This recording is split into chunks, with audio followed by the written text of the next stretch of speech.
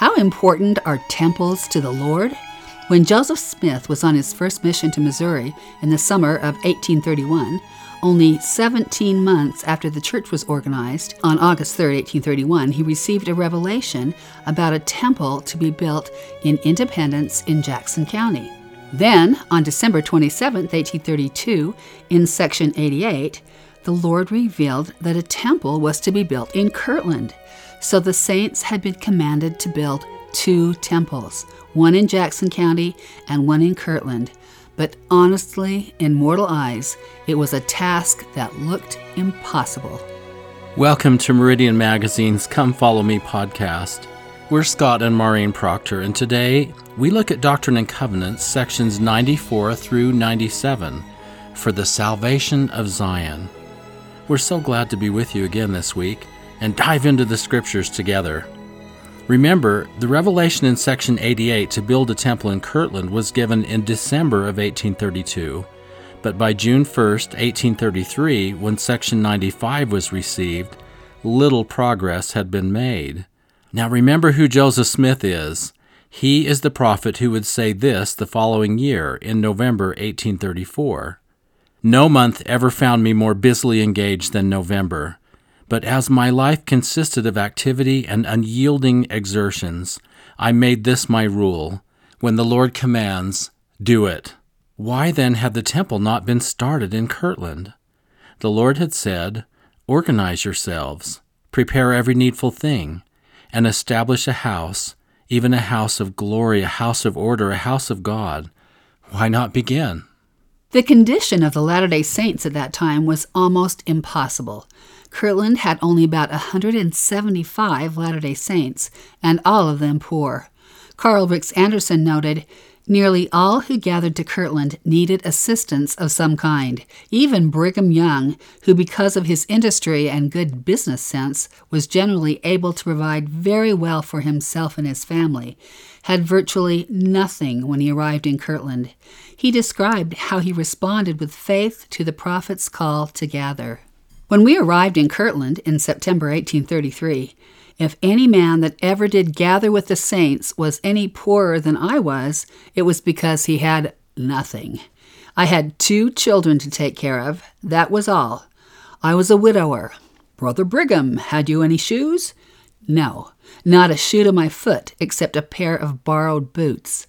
I had no winter clothing except a homemade coat that I had had 3 or 4 years. Any pantaloons? No. What did you do? Did you go without? No, I borrowed a pair to wear till I could get another pair. I had traveled and preached and given away every dollar of my property. I was worth a little property when I started to preach. I had traveled and preached until I had nothing left to gather with. But Joseph said, come up, and I went up the best I could. Carl Ricks Anderson also wrote, for the early members of the church, building the Kirtland Temple was an unthinkable task. Consider the existing obstacles. Most members were poverty-stricken. The church had no financial reserves, and the cost of the temple would be about $40,000 in that day's money. Few members had construction experience. Few members were available to contribute time and resources. As Maureen mentioned, only 175 church members lived in the Kirtland area in 1833. The church did not own the land upon which the temple was to be built. Few members possessed construction tools.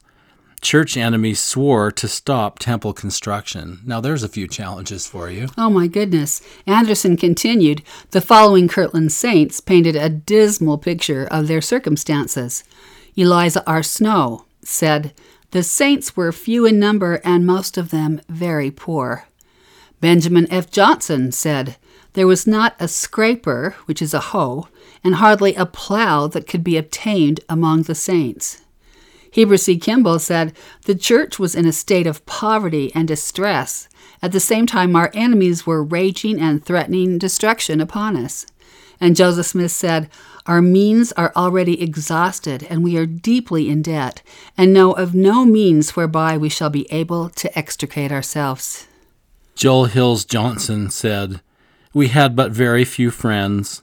while we had thousands of enemies who were holding their secret meetings to devise a plan to thwart and overthrow all our arrangements. We were obliged to keep night watchers to prevent being mobbed and our workers being overthrown. Heber C. Kimball. We were persecuted. There were mobs gathering all around us to destroy us and prevent us from building the temple. We took our firelocks to reinstate our brethren, and in the night we laid upon the floor so as to be ready to keep our enemies at bay. Brigham Young. We were a mere handful of men living on air and a little hominy, which is ground corn, and milk, holding the sword in one hand to protect ourselves from the mob, while they placed the stone and moved the trowel with the other. These were the staggering realities of the saints' situation. And remember, there are only about 175 of them. That's like asking half the members of your ward to come together and build a temple. Truly, can the Lord really expect this? The answer in section 95 is a resounding yes. In fact, he chastens them because they haven't begun 6 months ago when the command was given. Verily, thus saith the Lord unto you, whom I love, and whom I love I also chasten, that their sins may be forgiven. For with the chastisement I prepare a way for their deliverance in all things out of temptation, and I have loved you. Wherefore ye must needs be chastened, and stand rebuked before my face. For ye have sinned against me a very grievous sin, in that ye have not considered the great commandment in all things that I have given unto you concerning the building of mine house. Now, the idea of being chastened by the Lord sounds chilling, but note what he says. This chastisement is to prepare a way for your deliverance because he loves you. It seems important then to understand the meaning of chastisement. It is not to punish or to constrict or to lock in chains, but to make you free. This does not mean, of course, that chastisement may not be difficult. The Lord might ask us to do not only what seems impossible, given our weakness or our mortal condition, as is shown in the saints being asked to build the Kirtland Temple. He might ask you to do something that frightens you, stretches you beyond your comfort, demands courage or strength you don't think you have. He might ask you to sacrifice your time, your comfort, your ease. He might ask you to do something you just plain don't want to do, that you have no inclination for, or that, in fact, you disagree with. He might stretch you to the point you think you will break. This is such an important key that the Lord chastises us for our deliverance. We cannot be with him and stay where we are at the same time. The saints could not receive the endowment of power they could only receive in the temple if they did not build the temple. Did the Lord not see their situation clearly? Of course he did. No one could have seen it clearer, nor seen with such compassion the state of each soul who had already sacrificed so much to come to Kirtland. Elder Lynn Robbins said, "Compassion doesn't nullify the need for discipline." The word discipline comes from the Latin word discere, to learn, or discipulus, learner, making a disciple, a student, and a follower. To discipline in the Lord's way is to lovingly and patiently teach. In the Scriptures, the Lord often uses the word chasten when speaking of discipline. The word chasten comes from the Latin castus, meaning chaste or pure, and chasten means to purify. In the world, it's an earthly judge who condemns a man and locks him in prison. In contrast, the Book of Mormon teaches us that when we willfully sin, we become our own judges and consign ourselves to spiritual prison. Ironically, the common judge in this case holds the keys that unlock the prison gates. For with the chastisement I prepare a way for their deliverance in all things out of temptation. The proceedings of a righteous judge are merciful, loving, and redemptive, not condemning. Elder Robbins continues, young Joseph Smith was disciplined with a 4-year probation before obtaining the golden plates, because you have not kept the commandments of the Lord. Later, when Joseph lost the 116 manuscript pages, he was disciplined again. Though Joseph was truly remorseful, the Lord still withdrew his privileges for a short season because, whom I love, I also chasten, that their sins may be forgiven. Joseph said, "The angel was rejoiced when he gave me back the Urim and Thummim, and said that God was pleased with my faithfulness and humility, and loved me for my penitence and diligence in prayer." Because the Lord wanted to teach Joseph a heart-changing lesson, he required a heart-rending sacrifice of him, sacrifice being an essential part of discipline. Elder D. Todd Christofferson said, "Our Heavenly Father is a God of high expectations. His expectations for us are expressed by His Son Jesus Christ in these words, 'I would that ye should be perfect, even as I or your Father who is in heaven is perfect.' He proposes to make us holy so that we may abide a celestial glory and dwell in His presence. He knows what is required. He provides His commandments and covenants, the gift of the Holy Ghost, and most important, the atonement and resurrection of His beloved Son. I am so grateful that my transformation isn't a do-it-yourself project.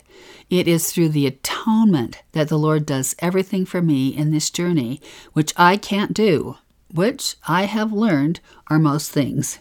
We are all so incomplete, but we give what we have and yield to what He asks even when it is hard. He does demand that willingness on our part. He asks us to submit to His will and His guidance, even when from our tiny perspective, living in one little place, in one little time, where we don't see very much or very far, we may not see why.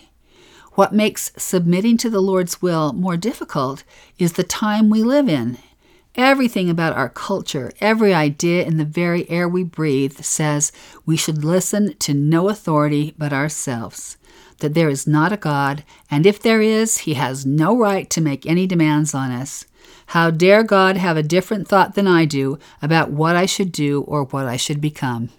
Elder Christofferson continued, "Sadly, much of modern Christianity does not acknowledge that God makes any real demands on those who believe in Him, seeing Him rather as a butler who meets their needs when summoned, or a therapist whose role is to help people feel good about themselves. It is a religious outlook that makes no pretense at changing lives. By contrast, as one author declares, the God portrayed in both the Hebrew and Christian scriptures asks, not just for commitment, but for our very lives. The God of the Bible traffics in life and death, not niceness, and calls for sacrificial love, not benign whateverism." Elder Dallin H. Oaks explained, "The final judgment is not just an evaluation of a sum total of good and evil acts, what we have done. It is an acknowledgement of the final effect of our acts and thoughts, what we have become. It is not enough for anyone just to go through the motions. The commandments, ordinances, and covenants of the gospel are not a list of deposits required to be made in some heavenly account." End of quote. Thus, to be who we are going to be, who we have chosen to be since before this world was, we have to be brave and do even the very hard things, things that may seem even impossible. That means we follow the commandments given to all of us, but also the directions the Spirit gives us personally. That is how we become trustworthy and more able to hear the Spirit. This may demand that we are courageous in the face of some very real weaknesses in our own soul, and courageous before a world that is moving swiftly toward marginalizing those who believe as we do about basic gospel tenets. With the direction the world is going, with speech circumscribed and an ideology that is embraced by the media, the government, professional associations, entertainment, sports, and much more that stands at odds with the basic doctrines of our gospel, it may mean that we have to stand alone, even to the point of putting our lives in peril sometime in the future. We all have our personal hurdles to overcome. The Lord has asked me to do a project that I fear doing. I fear not being good enough to do it. I keep hesitating before it, and He keeps insisting. I seem to find every excuse not to do this thing I've been asked, and I see, even as we are talking about this, that I can no longer halt. The Lord knows why he asks what he asks, and he understands the timing. You know, Maureen, as you've been talking about this, I've just been sitting here thinking, and I remember many blessings I've given to various people where in the blessing, the Lord brings up premortal commitments and premortal thoughts, arrangements, and discussions that were made. And I think sometimes we forget our overall picture. We think that we're just here and now, and we forget that we had a long time before in which we were faithful disciples of Jesus Christ. And when things get hard here, it's sometimes well to remember that we had a long time with him before, and we were faithful and true because here we are. And that is something that I have to remember all the time. And I think it helps me in the context of what we're talking about here.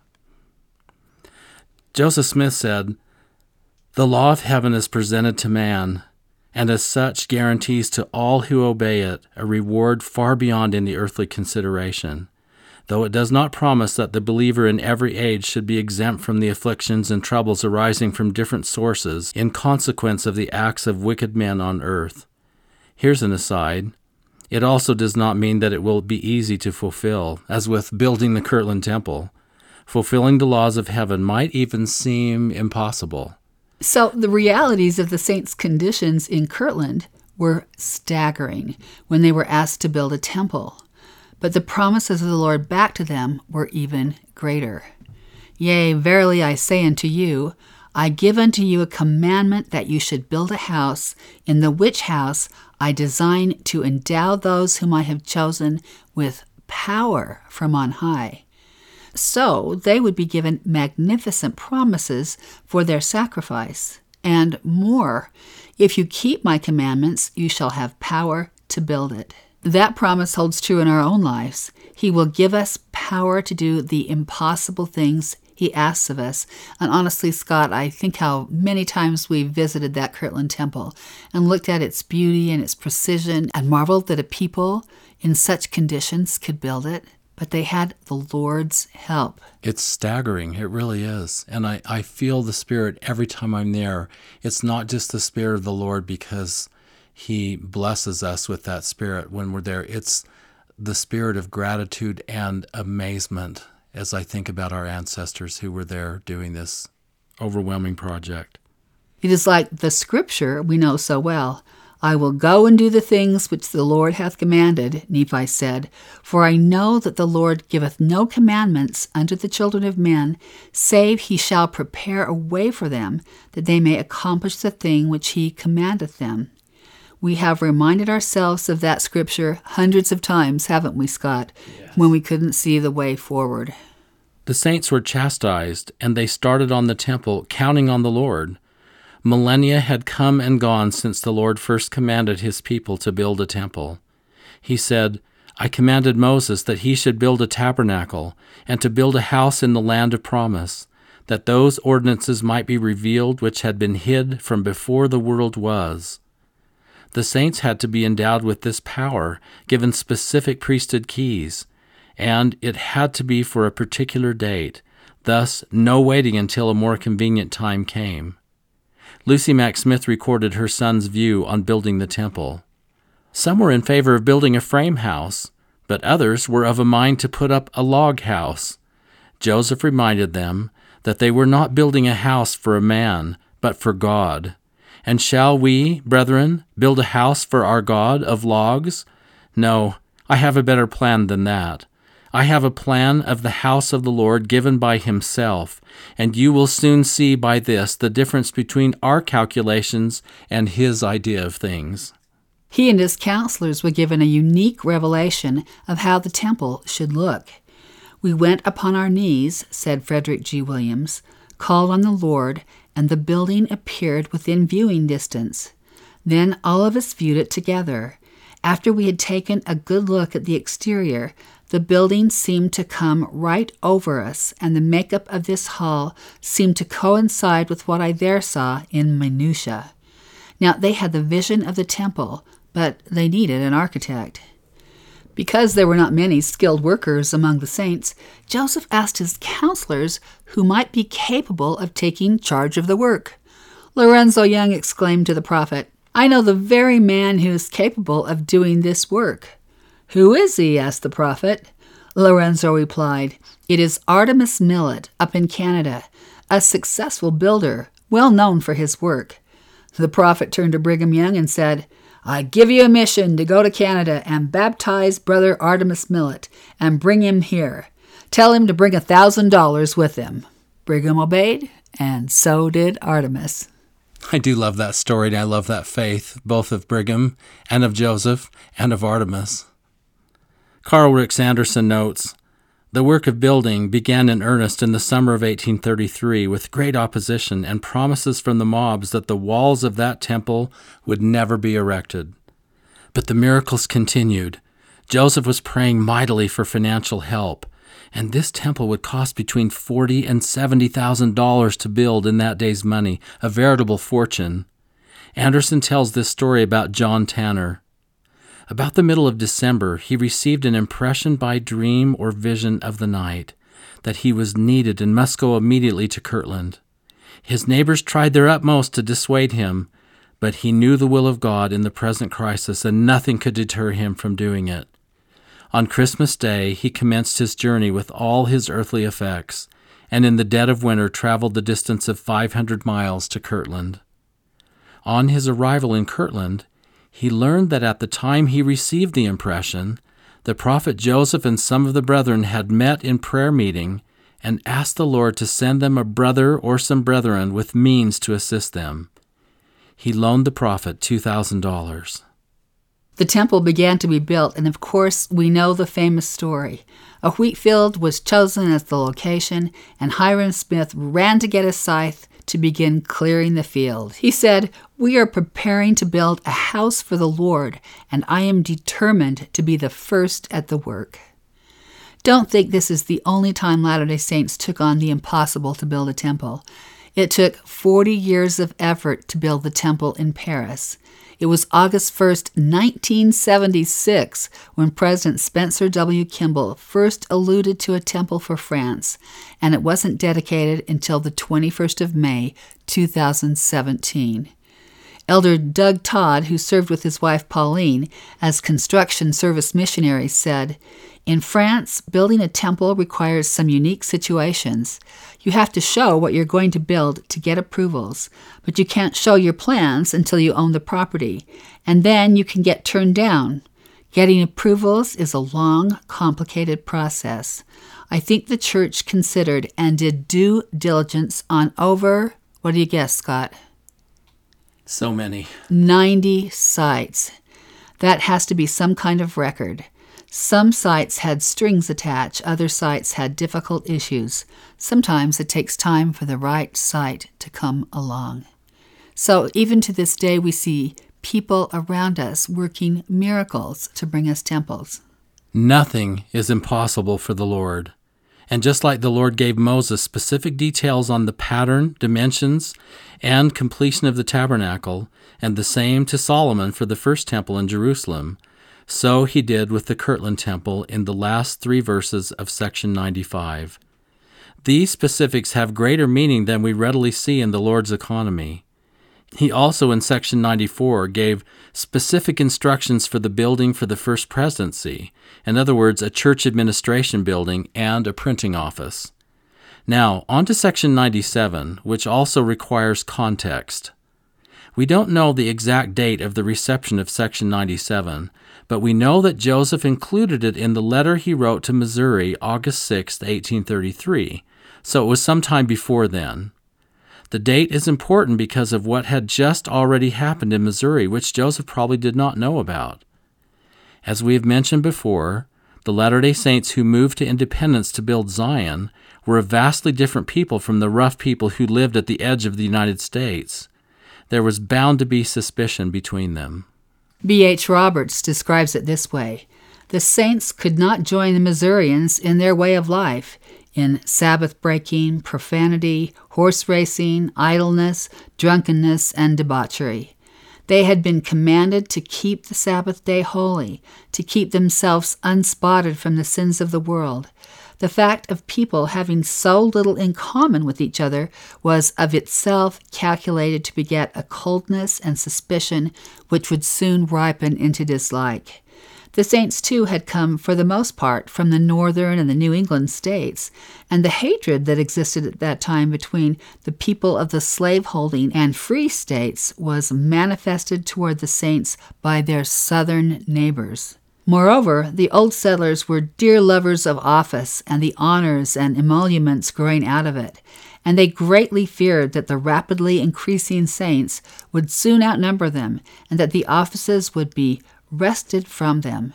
Political jealousy is always cruel and unscrupulous, and is not slow to find excuses for destroying the object of its hatred. I love that description from B.H. Roberts. It's so absolutely accurate. A whirlwind was stirring in the hearts of old-time Jackson County residents, who began to be increasingly suspicious as the new settlers swelled in number. Many feared that they would be outnumbered by the religiously motivated settlers from the east. It was easy to predict that with a few hundred more saints, they could change the political scene and wrest control of the county. Entrepreneurial saints took over some of the Santa Fe Trail trade business from local residents with considerable success. They established a printing business, and the Evening and Morning Star, the first periodical in the area, was published. Because this was an exclusive newspaper catering to the needs of the saints, local and national issues were represented from that point of view. Some of the saints, too, boasted that a great many more members of the church would be arriving soon to claim their inheritance in Zion. This caused great alarm among the locals. The Missouri frontiersmen hated the Indians, while the saints claimed the Indians to be one of the tribes of Israel and a chosen people. The Missourians were slave owners, while the saints were against slavery. This last issue became especially hot when an article was published in the Star cautioning missionaries about proselyting among former slaves, known as free people of color. The Missourians misinterpreted the article as encouragement for slaves to join the saints in western Missouri, and they felt pushed about as far as they could go. When you consider how volatile the issue of slavery was, and that Missouri had come into the nation specifically as a slaveholding state to balance Maine in 1821, it is clear that violence was brewing. During the summer of 1833, hundreds of Missourians circulated a secret constitution denouncing the Mormons. In July, about 500 Missourians gathered at the Independence Courthouse to draft a document outlining their demands and to issue a bitter ultimatum that no Latter-day Saints would be allowed to move to or settle in Jackson County, and that those who were already there must pledge to leave in a reasonable time. The document also called for the immediate cessation of the church newspaper. The leaders of the church, upon receiving the demands, asked for 3 months to consider the proposition and consult with church leaders in Ohio. The request was denied, and they pleaded for 10 days. That was also denied, and the saints were given 15 minutes to look over and agree to the resolution. This meeting, of course, quickly erupted from discussions into an angry mob as the Missourians, smoldering with resentment, decided to immediately implement a resolution to destroy the printing press. They went en masse to the printing office and the residence of the publisher, W. W. Phelps. They threw furniture into the street and garden, destroyed and hauled away the press, scattered type everywhere, and threw the printing job in process out of the building into piles to be burned. This was the Sacred Book of Commandments, a publication of the revelations given to Joseph Smith to that point. Bishop Edward Partridge was seized and tarred and feathered. As was Charles Allen, his companion. In another podcast, we'll go into more details of the Missouri persecutions because they are key to understanding church history. But now, back to section 97. Here the Lord praises the truly humble who are seeking diligently to learn wisdom and to find truth. He is well pleased with Parley P. Pratt for his work in the school in Zion, which was patterned after the school of the prophets. The Lord says in verse 8, that those hearts are broken and their spirit contrite, and are willing to observe their covenants by sacrifice, yea, every sacrifice which I the Lord shall command, they are accepted of me. Then we see a meaningful juxtaposition of verses. The axe is laid at the root of the trees, and every tree that bringeth not forth good fruit shall be hewn down and cast into the fire. I the Lord have spoken it. Then 2 verses later, it is my will that a house should be built in the land of Zion, like unto the pattern which I have given you. The axe being laid to the tree uses similar language, according to H. Dean Garrett and Stephen E. Robinson, to other scriptures. In the Book of Mormon, this warning is given to the people of Alma who were about to experience the great Lamanite Wars. In the New Testament, it was delivered to the Jews who would soon be devastated by their failed first revolt against Rome. The same warning is now addressed here specifically to the faltering saints in Missouri, for whom persecutions had already begun, but for whom deliverance was still possible if they would only repent. Trees can't move, they can't run away or hide from the woodsman's axe. Their only defense against being cut down for firewood lies in producing valuable fruit. Now, the axe reference is in verse 7. In verse 8, the Lord says that those who are accepted of him will be those who make every sacrifice that the Lord commands. Then finally, in verse 10, the Lord reminds them that a temple should be built in the land of Zion. Garrett and Robinson note, the chief sacrifice that the Lord required of the Missouri saints was that they should build a temple in Independence, just as the Kirtland saints were being required to build one in Ohio. This commandment cannot have been a complete surprise for the Missouri saints, for a temple site had been selected and consecrated 2 years earlier, yet no further action had been taken. They had received an explicit commandment to proceed together with rough plans for their temple, of which the Kirtland Temple was a duplicate, in a letter dated 25th of June, 1833, well before Doctrine and Covenants 97 was sent to them. However, they took no action to begin construction. Doctrine and Covenants 97 makes it clear that the commandment to build this temple was as binding upon the Missouri saints as building the Kirtland Temple was on the Ohio saints, and still they took no action.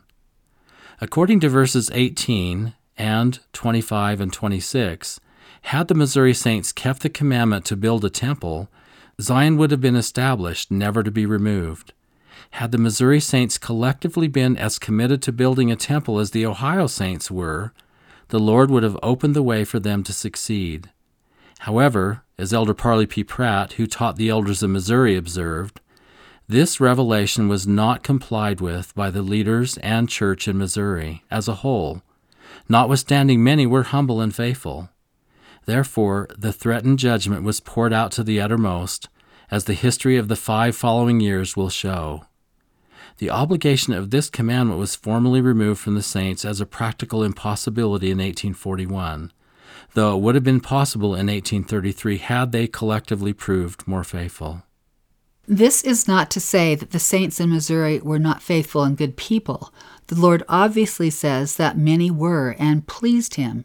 Yet Zion is of one heart and one mind, and some among them could not make the difficult, extremely difficult choice to build a temple. Parley P. Pratt describes the Missouri saints. They lived in peace and quiet, no lawsuits with each other or with the world. Few or no debts were contracted, few promises broken. There were no thieves, robbers, or murderers, few or no idlers. All seemed to worship God with a ready heart. But still the implication from section 97 is that a temple might have protected them. Again, quoting from Garrett and Robinson, as President Ezra Taft Benson observed at the dedication of the Jordan River Temple, quote, the saints have been commanded to stand in holy places, such as this temple, in order to avoid the tribulations which are to come in the latter days. The saints in this temple district will be better able to meet any temporal tribulation because of this temple. Faith will increase as a result of the divine power associated with the ordinances of heaven and the assurance of eternal associations. I repeat what I said at the groundbreaking of this temple 2 years ago, President Benson continued. This valley will be preserved, our families will be protected, and our children will be safeguarded as we live the gospel, visit the temple, and live close to the Lord. The Lord says in section 97, "Therefore, verily, thus saith the Lord, let Zion rejoice, for this is Zion, the pure in heart. The Lord's scourge shall pass over by night and by day." Garrett and Robinson note the overflowing scourge of the last days will reduce the world, with the exception of Zion, to a state of anarchy and chaos that will continue until the second coming of Christ. As the end approaches, all the peoples of the earth will have to choose one kingdom or the other, the risks and plagues of Babylon or the joy and safety of Zion. The promise of the Lord, however, is that Zion shall escape if she observe to do all things whatsoever I have commanded her. So much to say, so little time. That's all for today. This has been Scott and Maureen Proctor with Meridian Magazine's Come Follow Me podcast. Next week, we will study sections 98 through 101 called Be Still and Know That I Am God. Thanks to Paul Cardall for the music that begins and ends this podcast, and to our producer, our daughter, Michaela Proctor Hutchins. See you next week.